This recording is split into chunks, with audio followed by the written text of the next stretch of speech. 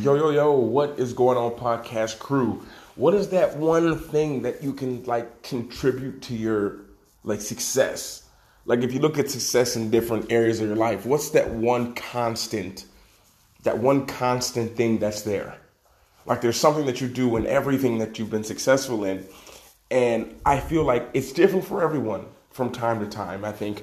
And, when I think about it for myself, literally I'm asking myself this question right now as I'm talking to you, trying to think of what my answer would be. And it would just be, for me, it would just be head down and making progress. That would be like a huge key component into everything that I've been successful in and things that I'm working towards of having success in and things that I've surpassed anything that I ever imagined doing. It was just head down, putting in the work, and literally just not almost like a bull. Like when the bull sees a target, he puts his head down and run. It doesn't care if a person runs in front. It doesn't care if a car passes by. It's just head down and go. And when I think about this, it's something so powerful because for me, it's been dealing with things and things that I've done in my life where the odds were all against me.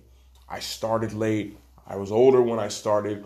And I think about simple things as not even YouTube or podcasting, but just simple things as basketball.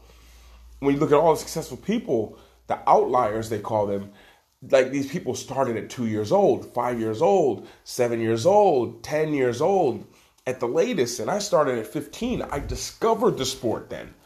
I never even watched it, never even watched the basketball game until I was 14 years old. And I think about if I would have known the odds of just becoming a pro athlete or not even that, just playing on a college team, just look at the odds, it would have been impossible. And I think in the beginning, it was always just, I like this. I'm going to do it. I'm going to just do it no matter what people say. And regardless of how bad I was, it didn't deter my determination and didn't really deter my moving forward. And I think that that's something that's been super powerful and such a key component because whatever it is you're doing, whatever it is that you're trying to do or want to do, you're going to run into speed bumps along the way. People are going to tell you can't. People are going to tell you shouldn't. People tell you what their opinion, what they would do. And it's putting your head down like a bull and knowing where you're going and not having to worry, not worrying about what other people say or anything else. Head down like a bull, going to that red towel with your head down and just straight forward. And if there's one thing I could share, it would be that put your head down, move forward. Don't forget what other people say.